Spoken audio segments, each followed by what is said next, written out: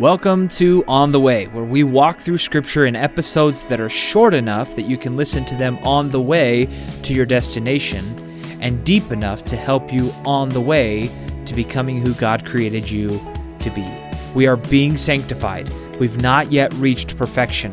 We are not yet in heaven, but we are on the way.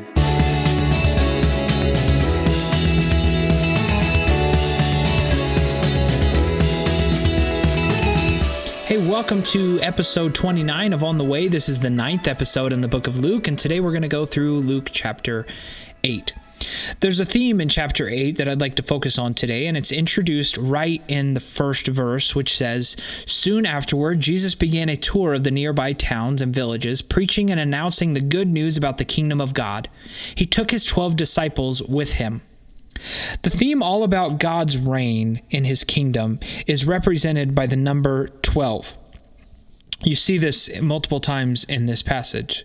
12 in Scripture is considered the perfect number because it's a symbol of God's power and authority, his reign. And for whatever reason, God picked the number to represent his governance. And when you see the number 12 in Scripture, it's showing that God has governmental reign. His government foundation is supreme and perfect. Isaiah gives a prophecy about the Messiah in Isaiah 9:6 that says, "For a child is born to us, a son is given to us.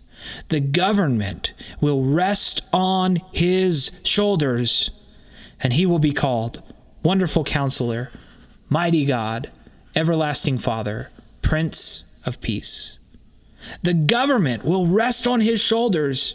He's in charge. Justice flows freely from his throne. He sits in heaven and mourns his enemies. He's not scared of his enemies. They have no power. They cannot compare, and he cares for them. This prophecy caused the Jews to believe that the Messiah would be a military or a political leader. That's why they missed Jesus. Even John the Baptist thought Jesus would keep him out of jail. And when Jesus didn't fight against the Roman emperor, the Jews rejected him. It didn't matter how many miracles he performed. They couldn't get past their preconceived notions of who Jesus would be or who the Messiah would be. But Jesus governed differently. Jesus' government, his kingdom, was greater than they could have imagined.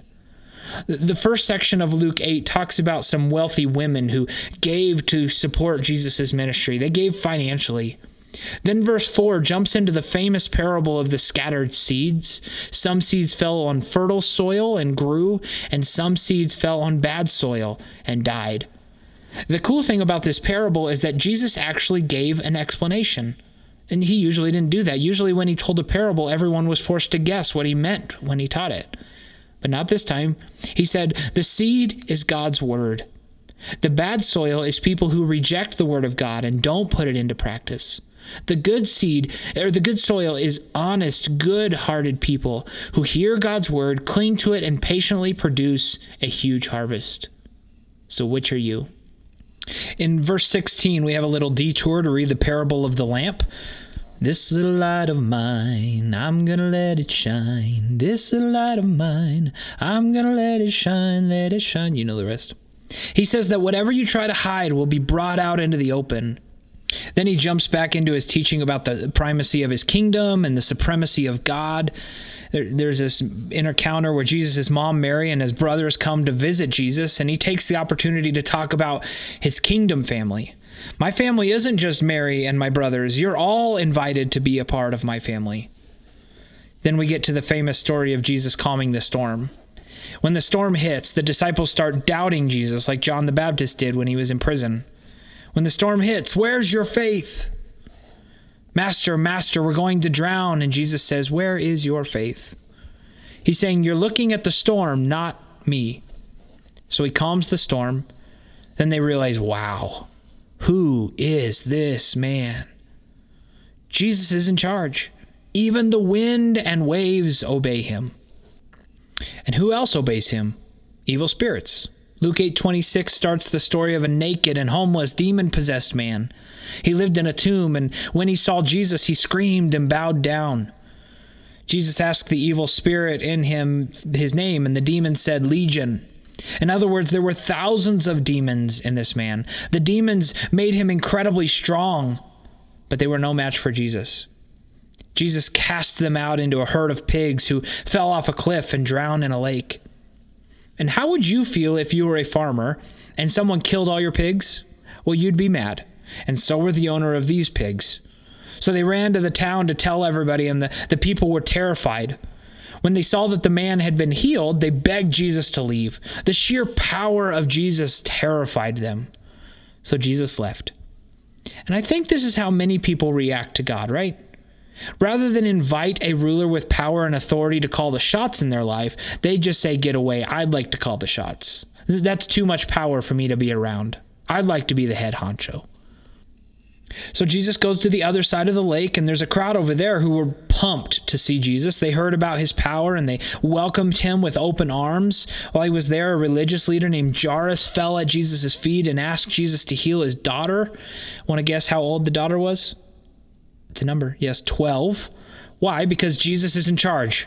He's got the whole world in his hands. He's got the whole world in his hands. If you grew up in Sunday school, you're now ready for. He's got John and Bob and Caleb in his hands. Everybody's sitting around waiting. When's the Sunday school teacher going to say my name? I don't know. I'm on a Sunday school song kick right now, but he's got the whole world in his hands. So Jesus started walking to Jairus' house to heal this girl. But while they were walking with a huge crowd around them, a woman snuck up behind Jesus to touch Jesus. She also wanted to be healed because she had a disease that caused her to constantly bleed for, guess how many years? Yes, she'd been bleeding for 12 years. I think the blood flow issue in this story is a picture of sin. I grew up hearing sermons about this story all the time, and it seemed like preachers always made this woman out to be super dignified. They'd say, this woman reached out to God, and we need a generation that will reach out to God. If you seek hard enough, you'll reach God.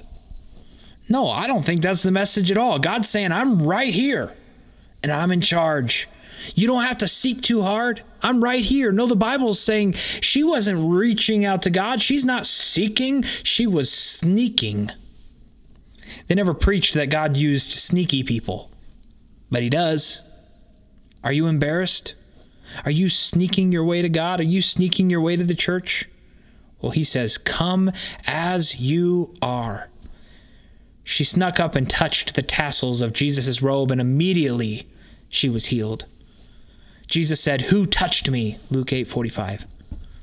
And Jesus isn't asking this because he doesn't know. He's a prophet. He knows. He just uses questions, right?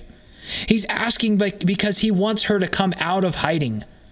He wanted to know this woman, and he wanted everybody else to see her faith. Woman, you're not even on my schedule. I'm on my way somewhere else, but I'm so glad you interrupted our regularly scheduled programming because I love you. Then he said, daughter, your faith has made you well. Go in peace. Your suffering is over. Luke 8:48.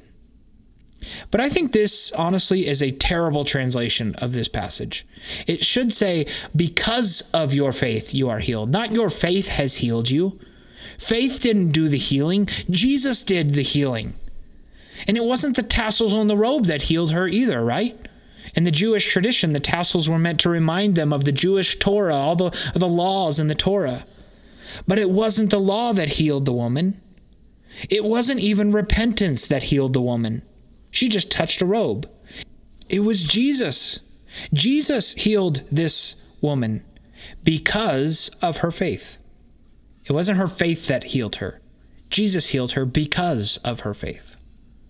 But the glee of this moment, the excitement and all the joy is interrupted because remember, they're on their way to heal Jairus' daughter. And in this moment, a messenger comes and tells Jairus that his daughter has died before they could get there. If only Jesus hadn't stopped to heal the bleeding woman, right? Then maybe he could have healed the little girl. But when Jesus heard what had happened, he said to Jairus, don't be afraid, just have faith. And she was healed. When they got to the house, it was filled with crying people, but Jesus said, stop the weeping. She isn't dead. She's only asleep. Luke 8:52. Then they all started mocking Jesus. I mean, it's insane to think that someone can raise someone from the dead, right? Then what does Jesus do? Well, he's supreme. He's all powerful. He's in charge, and he raises the girl from the dead. Oh, what an incredible chapter. We're out of time, and that's the end of chapter 8. We'll do chapter 9 next week. If you're getting together with a group to discuss this episode, we've included some discussion questions in the show notes. And if you have time, spend a few moments in prayer before your gathering. Ask God to use these passages to form you into the person that he created you to be. Thank you for joining me for this episode of On the Way. Here are the discussion questions for this episode. Number 1. Why would Isaiah prophesy that the government would rest on the Messiah's shoulders if the Messiah came to establish a spiritual kingdom rather than overthrow a worldly kingdom?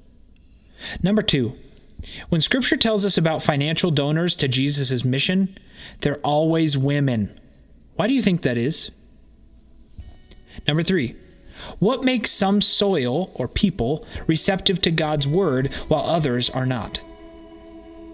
Number 4, why were people terrified when they saw the power of Jesus? See Luke 8:25 and 8:37. Number 5. Why do you think Jairus and the woman with the issue of blood needed to have faith before Jesus would heal?